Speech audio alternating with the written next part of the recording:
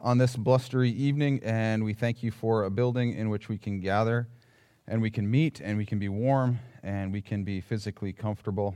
And we just pray that you would speak to us tonight as we look at probably the most influential building in the entire Bible, for sure the Old Testament. And we thank you for your word and your faithfulness and your fulfilling of promises. We just pray that you would speak to us and through us as we intersect in our discussion groups and allow this text to resonate and transform us in the way that you desire. In Jesus' name, amen. So I'm not Tom. Some of you might be like, well, duh, we know who you are. But some of you might actually not know who I am. So I fill in for Tom every once in a while. I do work here. My name's Eric. So I will be filling in for Tom a few times this fall. And then I know there's been a lot of questions, speculation, what's going to happen with the youth group and Abby and everything. So I will be teaching in the youth group starting, I guess, technically after MEA.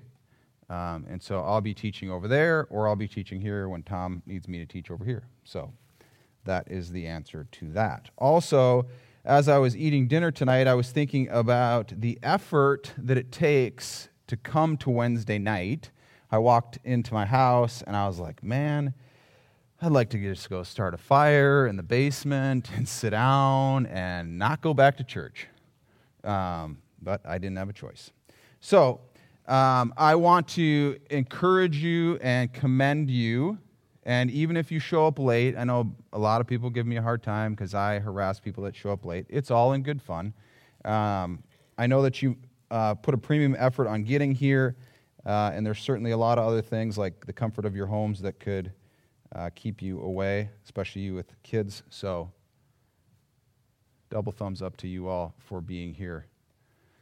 And I'll try not to be distracted by the chaos of the wind outside. So here we are, 1 Kings chapter 6 and 7, probably the most riveting two chapters, minus Leviticus, in the whole Old Testament, made better certainly by Max.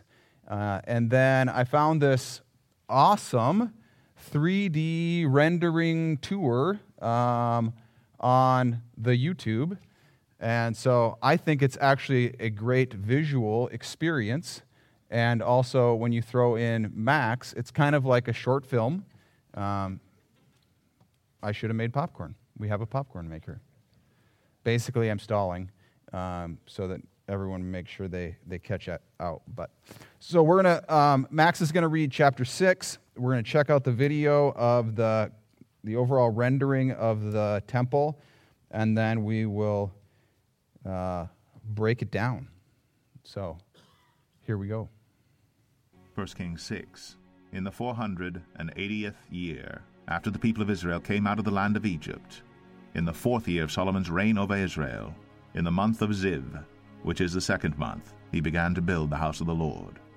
The house that King Solomon built for the Lord was 60 cubits long, 20 cubits wide, and 30 cubits high.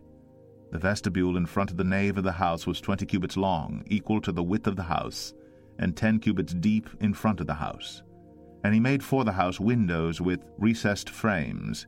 He also built a structure against the wall of the house, running around the walls of the house, both the nave and the inner sanctuary. And he made side chambers all around. The lowest story was 5 cubits broad, the middle one was 6 cubits broad, and the third was 7 cubits broad. For around the outside of the house he made offsets on the wall in order that the supporting beams should not be inserted into the walls of the house. When the house was built, it was with stone prepared at the quarry, so that neither hammer nor axe nor any tool of iron was heard in the house while it was being built. The entrance for the lowest story was on the south side of the house, and one went up by stairs to the middle story, and from the middle story to the third. So he built the house and finished it, and he made the ceiling of the house of beams and planks of cedar. He built the structure against the whole house, 5 cubits high, and it was joined to the house with timbers of cedar. Now the word of the Lord came to Solomon, concerning this house that you are building. If you will walk in my statutes, and obey my rules, and keep all my commandments, and walk in them, then I will establish my word with you, which I spoke to David your father, and I will dwell among the children of Israel, and will not forsake my people Israel. So Solomon built the house and finished it. He lined the walls of the house on the inside with boards of cedar. From the floor of the house to the walls of the ceiling he covered them on the inside with wood, and covered the floor of the house with boards of cypress. He built 20 cubits of the rear of the house with boards of cedar from the floor to the walls, and he built this within as an inner sanctuary, as the most holy place. The house, that is, the nave in front of the inner sanctuary, was 40 cubits long. The cedar within the house was carved in the form of gourds and open flowers. All was cedar. No stone was seen. The inner sanctuary he prepared in the innermost part of the house, to set there the ark of the covenant of the Lord. The inner sanctuary was 20 cubits long, 20 cubits wide, and 20 cubits high, and he overlaid it with pure gold. He also overlaid an altar of cedar. And Solomon overlaid the inside of the house with pure gold, and he drew chains of gold across in front of the inner sanctuary, and overlaid it with gold. And he overlaid the whole house with gold until all the house was finished. Also the whole altar that belonged to the inner sanctuary he overlaid with gold. In the inner sanctuary he made 2 cherubim of olive wood, each 10 cubits high. 5 cubits was the length of one wing of the cherub, and 5 cubits the length of the other wing of the cherub. It was 10 cubits from the tip of one wing to the tip of the other. The other cherub also measured 10 cubits. Both cherubim had the same measure and the same form. The height of one cherub was 10 cubits, and so was that of the other cherub. He put the cherubim in the innermost part of the house, and the wings of the cherubim were spread out so that a wing of one touched the one wall, and a wing of the other cherub touched the other wall. Their other wings touched each other in the middle of the house, and he overlaid the cherubim with gold. Around all the walls of the house he carved engraved figures of cherubim and palm trees and open flowers in the inner and outer rooms. The floor of the house he overlaid with gold in the inner and outer rooms. For the entrance to the inner sanctuary he made doors of olive wood. The lintel and the doorposts were 5-sided.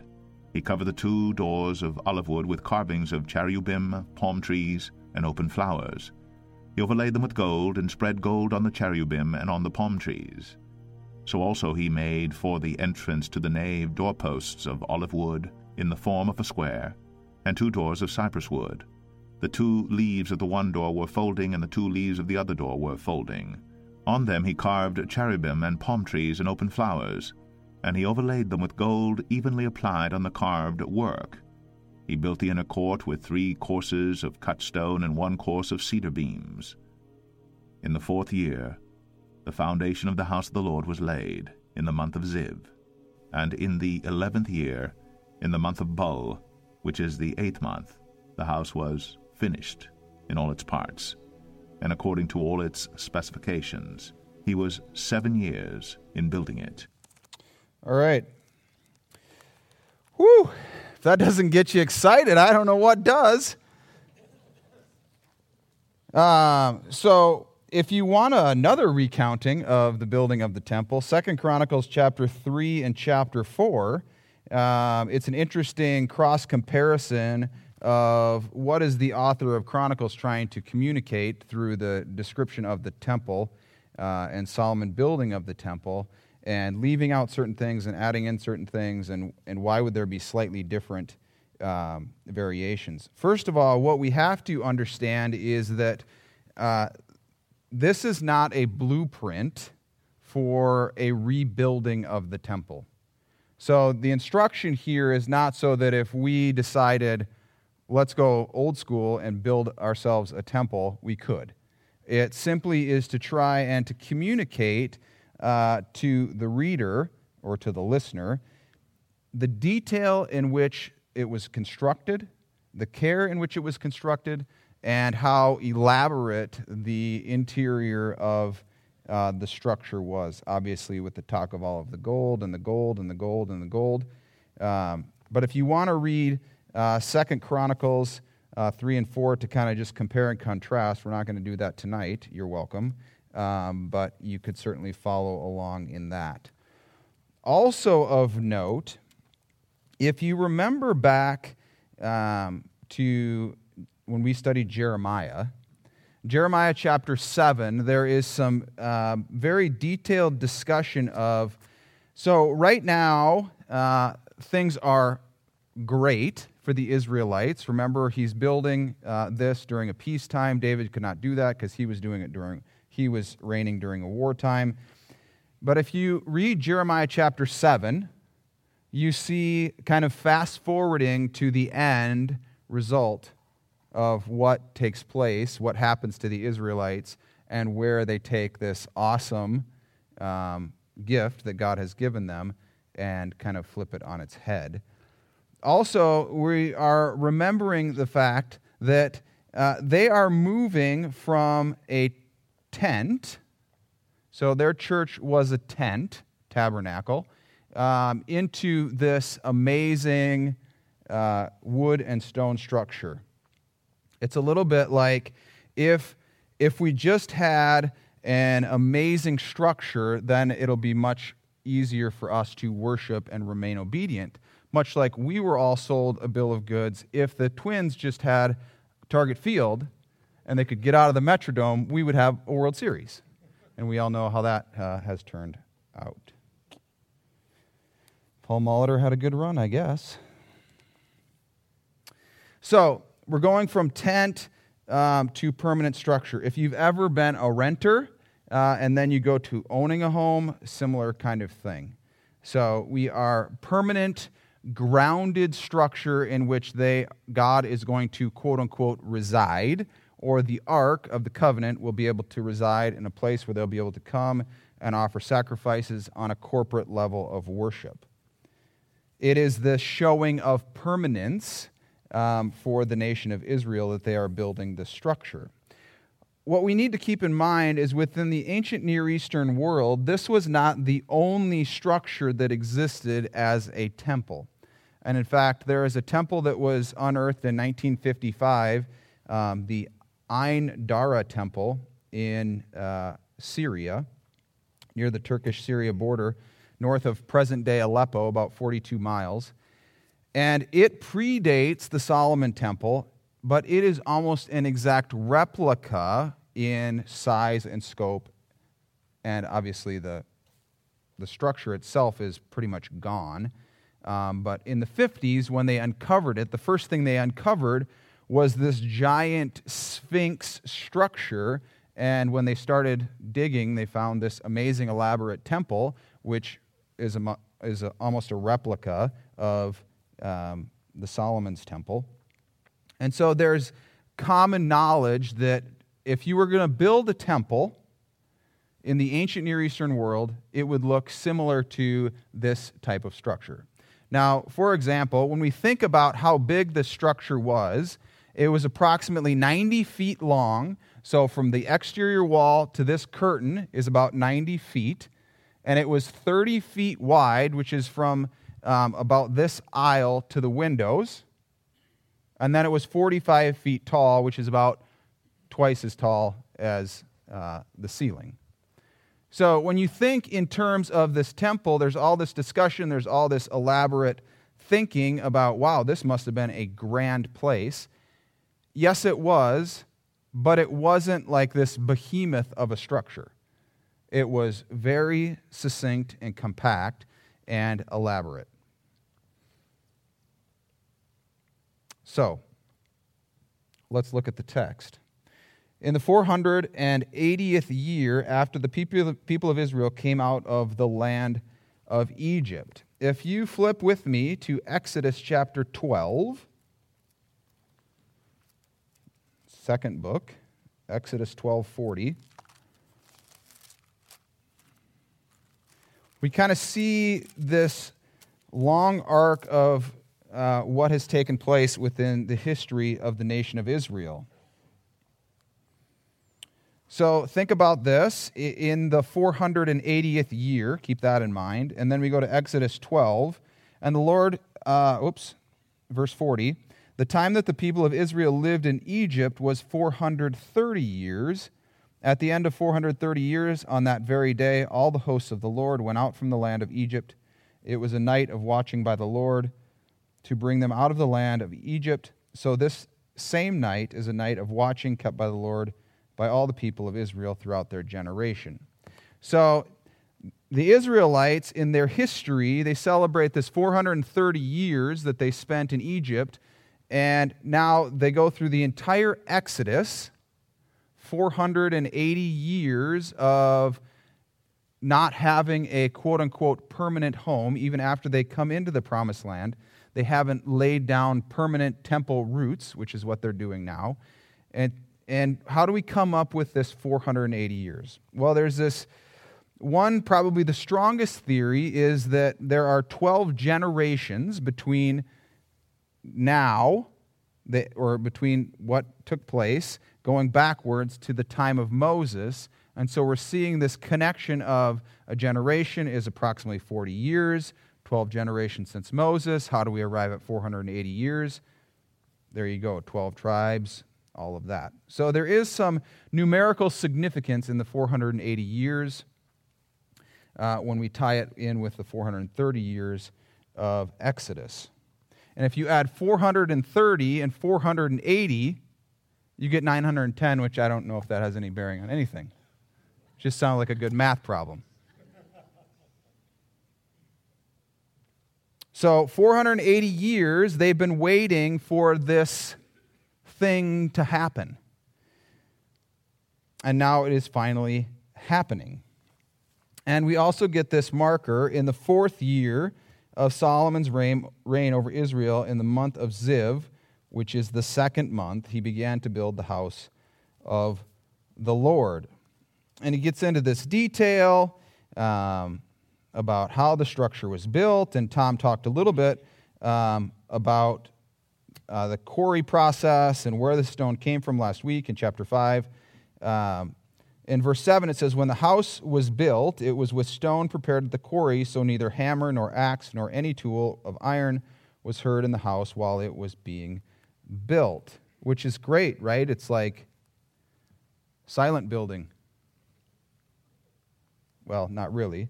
Why is that a thing of importance? Well, in Exodus and also in Deuteronomy chapter 27, if you flip back to Deuteronomy chapter 27, we get this first or reiteration of a building code, shall we say. A building code that stuck around for 480 years, and we thought some of the codes in Nisswa were outdated. So Deuteronomy 27, 5 and 6, "And there you shall build an altar to the Lord your God, an altar of stones. You shall wield no iron tool on them. You shall build an altar to the Lord your God of uncut stones, and you shall offer burnt offerings on it to the Lord your God." So they think back to this ancient 480-year-old building instruction, and they are following the letter of God's instruction, even though it is not centuries old. Because what we're trying to see here, and there's all this, what is the author trying to communicate? Why do we care how Solomon built the temple and what he built the temple with, and why do we care about his house? That's what I read these 2 chapters in preparation the first time, and when I got done reading 6 and 7, I wrote, "So what?" underline in my Bible. Thanks, Tom. Enjoy your vacation. I'll try and make some significance of a building project. But what is it that sticks out is the obedience of the Israelites to how they built the structure. Because to them, what they're building is a significant holy place. And it wasn't just a building, it was a place where God resided. It was God's residence. And again, within the ancient Near Eastern world, there was this belief, there was a few different beliefs. One, when you build a temple to a god, small g, you cannot cut or damage the stone in its constructing using iron tools. So you say, okay, this is a bit of a similar feel within the ancient Near Eastern world. also within the ancient Near Eastern world was the belief that if you build a temple and you actually complete it, so you finish the project, which if you own a house, I'm not sure that ever happens, but you finish the project, that is a clear symbol and communication that your God, again, small g, has blessed you. And so for Solomon to finish the temple, it's communicating to the broader ancient Near Eastern world that God has stamped his stamp of approval on the Israelites and on Solomon as their king. So what they're doing here, yes, is unique to us, but within the broader parameters of the ancient Near Eastern world, when the Israelites build this temple, no one says, "Oh my word, we never thought of doing such a thing." This is what people did. So we get all of these different measurements. The lowest story in chapter 6 or verse 6, and the entrance of the lowest story was on the south side of the house. So he built the house and he finished it, and he made the ceiling house of beams and planks of cedar. He built the structure against the whole house, 5 cubits high, and it was joined to the house with timbers of cedar. You think, all right, let's move on. And we get this interjection of the next few verses, 11, 12, and 13, where commentators say, wait, what just happened? Because we could literally take out 11, 12, and 13, and we would read from 10, which I just finished, and it was joined to the house with timbers of cedar, to 14. So Solomon built the house and finished it. Seems to flow very easily. And yet 11, 12, and 13 provide this interesting kind of prophetic sidebar. It says, "Now the word of the Lord came to Solomon concerning this house that you are building. If you walk in my statutes and obey my rules and keep all my commandments and walk in them, then I will establish my word with you, which I spoke to David your father, and I will dwell among the children of Israel and will not forsake my people Israel." So we've gone back and we've referenced it and we've referenced it and we've referenced it. But the building of the temple is a fulfillment of the promise, basically the promise, that was given to David. We remember back 2 Samuel chapter 7, 12 through 16. And David is promised that assured that his offspring will build this temple. And so we get this reiteration of this promise for Solomon and his people, and it's very much a conditional clause. If you do this, if you will walk in my statutes and obey my rules and keep all my commandments and walk in them, then I will establish my word with you, which I spoke to David your father. Well, if we flip to Jeremiah chapter 7, we're like, yeah, that didn't happen. And so what happens to them? And it's interesting, right in the middle of this chapter on building this elaborate, ornate house of worship, whether it was interjected after the fact or whether it was a part of the original text, there is this instruction of, don't think because you have this building, things are going to go well for you. The most important thing for the Israelites to do is to be obedient to God and to his statutes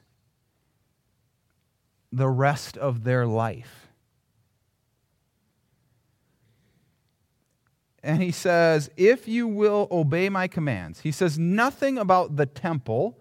He says nothing about if you make sure to keep this place looking nice, keep the blood off the floor, make sure you keep the drywall in place, make sure you keep the lawn cut nice, carpet cleaned.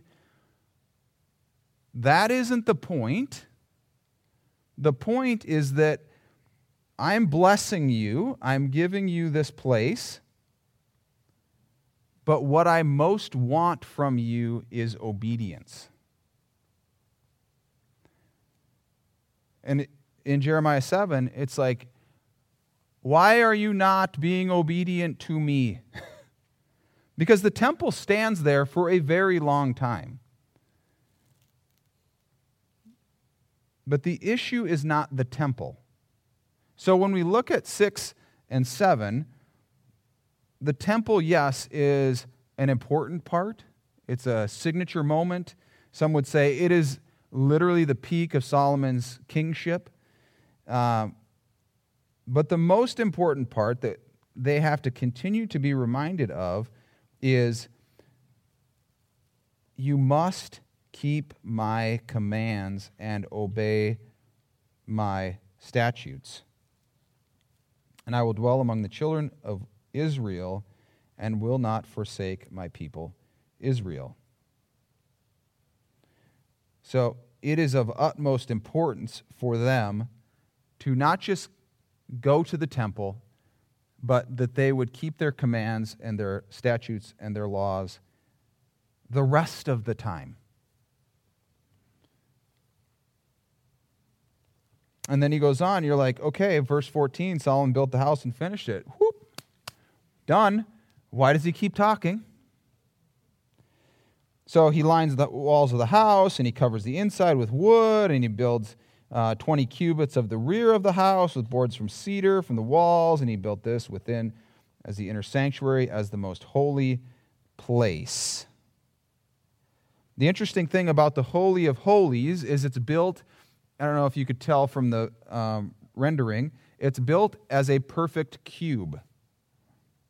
And again, that was another ancient Near Eastern practice. When they built a holy place, it would be built as a perfect cube because that is a perfect dimension. And if that's where God is going to reside on earth, then it needs to be perfect. The inner sanctuary, verse 19, he prepared in the innermost part of the house to set the ark of the covenant of the Lord. The inner sanctuary was 20 cubits long, 20 cubits wide, 20 cubits high, and he overlaid it with pure gold. He also overlaid it an altar of cedar, and Solomon overlaid the inside of the house with pure gold. And then in verse 23, he makes these 2 cherubim of olive wood, each 10 cubits high. 5 cubits was the length of one wing of the cherub, and 5 cubits the length of the other wing of the cherub. It was 10 cubits from the tip of the wing to the tip of the other. What is a cherub? Well, it is a bit like a liger, except it's I was trying to come up with a great name for this. It's like a hulegal. It's a human head, a lion body, and eagle wings. I mean, is that not the most amazing creature you could ever think of? I think I would have gone with something other than a human face, but I wasn't designing this. And so there are these 2 cherubim that are sitting, protecting the ark, in theory, and they are 16 by 16. So they're 16 feet tall and 16 feet wingspan, and there's 2 of them, and they're touching wings, which, again, you saw in the video thing. 29, he carved engraved figures of cherubim and palm trees and open flowers in the inner and outer rooms. The floor of the house he overlaid with gold, the inner and outer rooms. If we haven't gotten the picture, he did not spare any expense. His FF&E budget was through the roof. Gold here, gold there, gold here, gold there, gold everywhere. And it brings up this interesting question of why? Why is it so important for this temple, this holy place, to be so elaborate and ornate? I mean, the percentage of people that actually go into one of the rooms, let alone into the Holy of Holies, is minuscule within the life of Israel. And so why is it that important? And what we have to realize is our current understanding and mentality of a church is not in play. So a church, we don't say temple equals modern day church. in the sense that the temple was where God resided, and so we're going to do the best for God and make this ornate place so that when you come into the presence of the temple, you are in awe of who God is. And throughout church history and in certain other historical traditions, you go into churches and you're like, wow, that's amazing. I mean, Michelangelo didn't paint this ceiling, so no one walks in here and says, what? That ceiling is amazing. But it's this awe-inspiring place of worship so that when you come to this place, when you come to the temple, I mean, you mean business.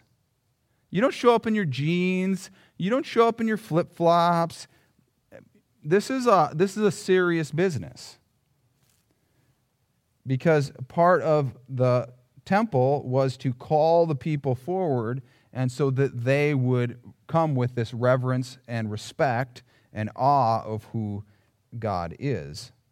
That's why it sat high up on the hill and kind of summoned all the people. So you'd look and you'd be like, wow, that God, he's amazing. But today, we come in here and we're like, meh. Somebody earlier said they've had an experience bringing somebody to church, and they're like, not that impressed.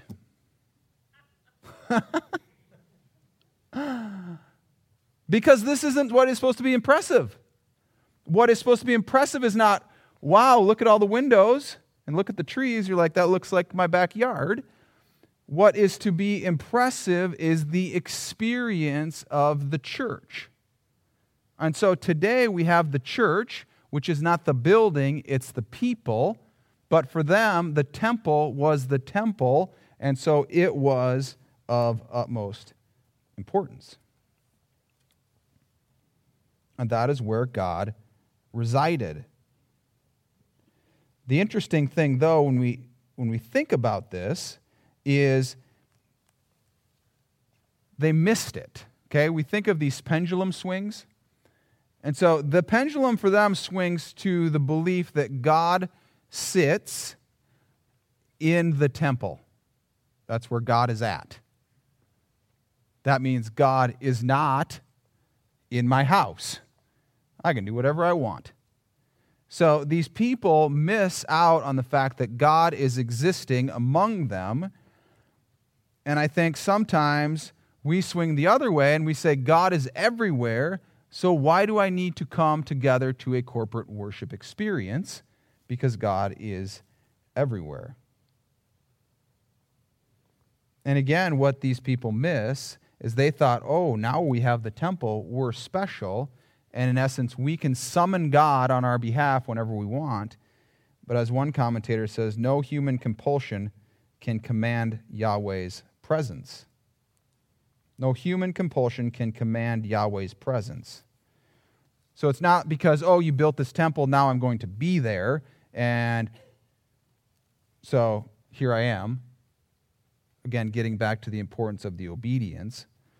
In the same way, have you ever had an experience with God and you're like, all right, let me think about what I did. Okay. Last Sunday was a powerful experience, and I had 2 eggs for breakfast, and then I stopped at Stonehouse. I had on that pair of jeans and those boots, and I had on that sweater, and I sat in that chair. And if I do that again, I know that I can have that same experience with God because I can do dink, to dink, to dink, to dink, to dink, and that's what's going to happen. And that's not the case.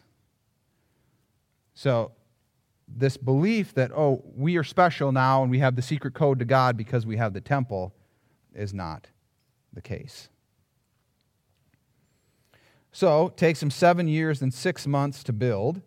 It stood for 400 years, and it was destroyed around 587 BC. So stuck around for about 400 years, and then it was eventually destroyed.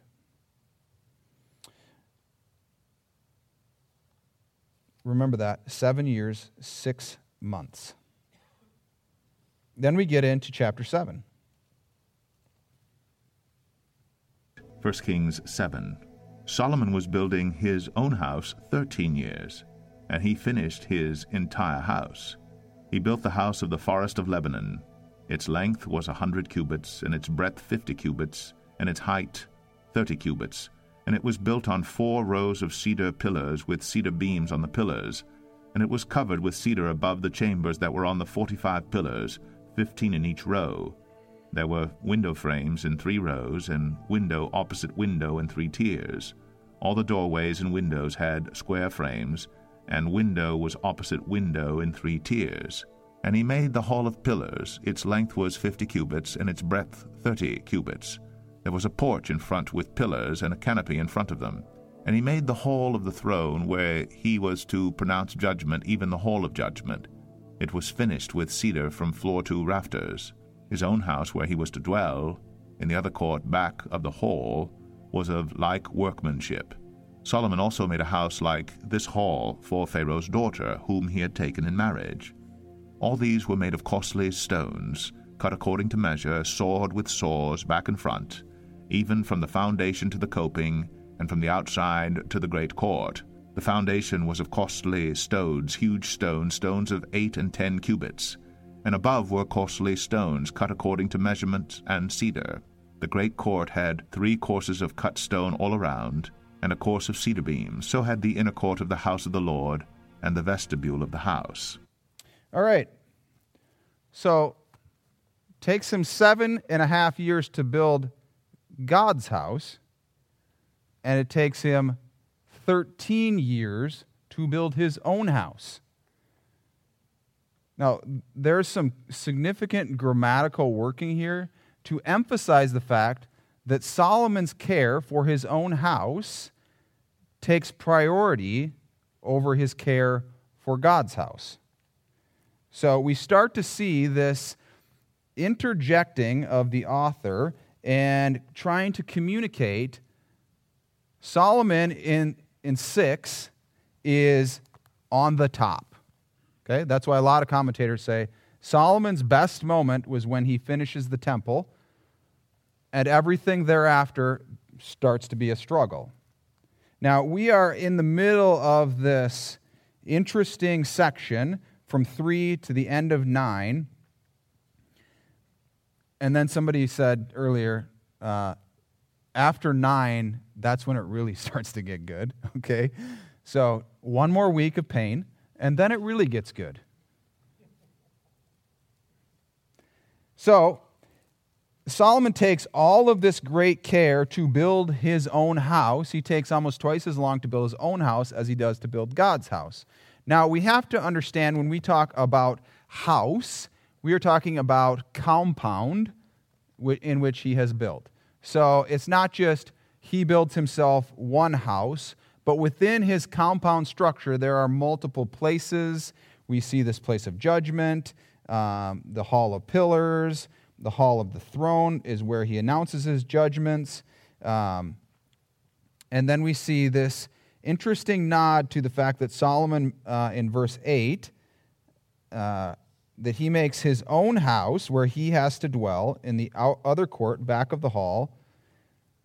And then he makes a house for his wife. And his wife, and his other wife, and his other... We'll get to that. But it was all of these separate buildings in this massive complex because Solomon, well, he's important if you haven't noticed, and he's going to make sure that he has this awesome place.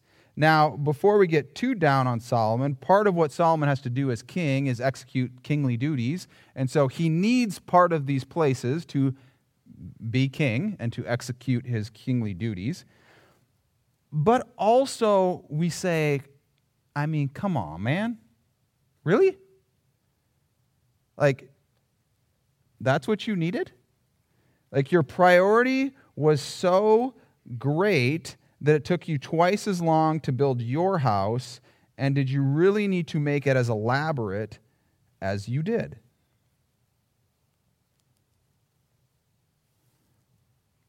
And so that's the question we ask. What did it need to be as elaborate as it was?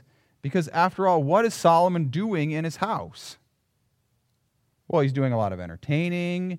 I mean, he is the king after all. He has many wives. And it makes us ask ourselves, where are the priorities here? Where are the priorities in the time skew here between the construction of God's temple or God's house and Solomon's house?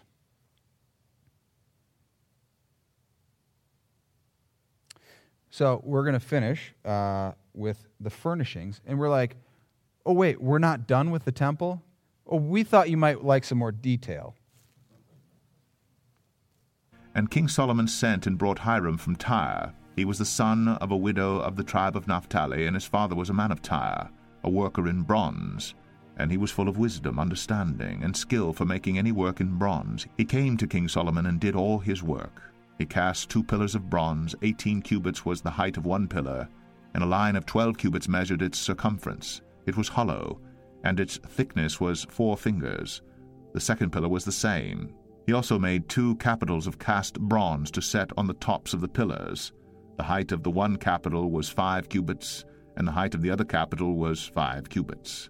There were lattices of checker work with wreaths of chain work for the capitals on the tops of the pillars, a lattice for the one capital, and a lattice for the other capital.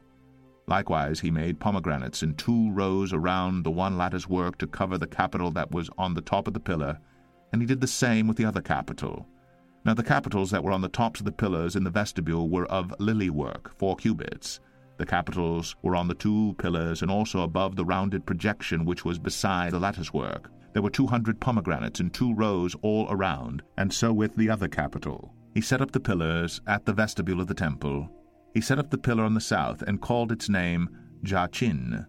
And he set up the pillar on the north and called its name Boaz. And on the tops of the pillars was lily work. Thus the work of the pillars was finished. Then he made the sea of cast metal. It was round, 10 cubits from brim to brim, and 5 cubits high, and a line of 30 cubits measured its circumference. Under its brim were gourds for 10 cubits, compassing the sea all around. The gourds were in 2 rows, cast with it when it was cast. It stood on 12 oxen, 3 facing north, 3 facing west, 3 facing south, and 3 facing east. The sea was set on them, and all their rear parts were inward. Its thickness was a handbreadth, and its brim was made like the brim of a cup, like the flower of a lily. It held 2,000 baths. He also made the 10 stands of bronze. Each stand was 4 cubits long, 4 cubits wide, and 3 cubits high. This was the construction of the stands. They had panels, and the panels were set in the frames, and on the panels that were set in the frames were lions, oxen, and cherubim. On the frames, both above and below the lions and oxen, there were wreaths of beveled work. Moreover, each stand had 4 bronze wheels and axles of bronze, and at the 4 corners were supports for a basin. The supports were cast with wreaths at the side of each. Its opening was within a crown that projected upward 1 cubit. Its opening was round as a pedestal is made, 1.5 cubits deep. At its opening there were carvings, and its panels were square, not round. And the 4 wheels were underneath the panels. The axles of the wheels were of one piece with the stands, and the height of a wheel was 1.5 cubits. The wheels were made like a chariot wheel. Their axles, their rims, their spokes, and their hubs were all cast. There were 4 supports at the 4 corners of each stand. The supports were of one piece with the stands. And on the top of the stand there was a round band 0.5 cubit high, and on the top of the stand its stays and its panels were of one piece with it. And on the surfaces of its stays and on its panels he carved cherubim, lions, and palm trees, according to the space of each, with wreaths all around. After this manner he made the 10 stands. All of them were cast alike, of the same measure and the same form. And he made 10 basins of bronze. Each basin held 40 baths. Each basin measured 4 cubits. And there was a basin for each of the 10 stands. And he set the stands, 5 on the south side of the house, and 5 on the north side of the house. And he set the sea at the southeast corner of the house. Hiram also made the pots, the shovels, and the basins. So Hiram finished all the work that he did for King Solomon on the house of the Lord, the 2 pillars, the 2 bowls of the capitals that were on the tops of the pillars, and the 2 lattice works to cover the 2 bowls of the capitals that were on the tops of the pillars, and the 400 pomegranates for the 2 lattice works, 2 rows of pomegranates for each lattice work, to cover the 2 bowls of the capitals that were on the pillars, the 10 stands and the 10 basins on the stands, and the 1 sea and the 12 oxen underneath the sea. Now the pots, the shovels, and the basins, all these vessels in the house of the Lord, which Hiram made for King Solomon, were of burnished bronze. In the plain of the Jordan the king cast them, in the clay ground between Succoth and Zarethan. And Solomon left all the vessels unweighed, because there were so many of them. The weight of the bronze was not ascertained. So Solomon made all the vessels that were in the house of the Lord, the golden altar, the golden table for the bread of the presence, the lampstands of pure gold, 5 on the south side and 5 on the north, before the inner sanctuary, the flowers, the lamps, and the tongs of gold, the cups, snuffers, basins, dishes for incense, and firepans of pure gold, and the sockets of gold, for the doors of the innermost part of the house, the most holy place, and for the doors of the nave of the temple. Thus all the work that King Solomon did on the house of the Lord was finished. And Solomon brought in the things that David his father had dedicated, the silver, the gold, and the vessels, and stored them in the treasuries of the house of the Lord. All right. Again, there is an immense amount of detail here, and for us, in some ways, we kind of just glaze over, like, big deal. But within the history of the nation of Israel, they're able to create this image and a recounting of exactly what the temple looked like. So we know they're going to go into exile, and as they recount the temple, they've got such great detail that they can almost see it in their own mind through this vivid description of all of these things and all of the carvings and all of the whatnots. And at the end here, we get this interesting kind of sidebar in verse 51, or kind of passing thought. And Solomon brought in the things that David, his father, had dedicated, the silver, the gold, and the vessels, and stored them in the treasuries of the house of the Lord. Well, in 2 Samuel 8, David says, or the author of 2 Samuel says, verse 10, Toi sent his son Joram to King David to ask about his health and to bless him, because he had fought against Hadadezer and defeated him. And for Hadadezer had often been at war with Toi, and Joram brought with him articles of silver, of gold, and of bronze. These also King David dedicated to the Lord, together with the silver and the gold that he dedicated from all the nations he had subdued. So David's things are going in. Solomon's been holding on to them. These are family heirlooms and treasures that David has captured and collected and dedicated to the Lord. And so it's not just, oh yeah, and then he put in some family heirlooms. They were significant things. What I would highly recommend, so I mentioned I'm going to be teaching for the youth. They're going through 1 and 2 Samuel, mostly 2 Samuel, life of David, 1 and 2 Samuel. If you haven't read 1 and 2 Samuel recently, I would highly recommend reading/listening to it as soon as you can. So what I've been doing is put in the earbuds and walk down the trail for 30 minutes, listening to the Bible on my phone.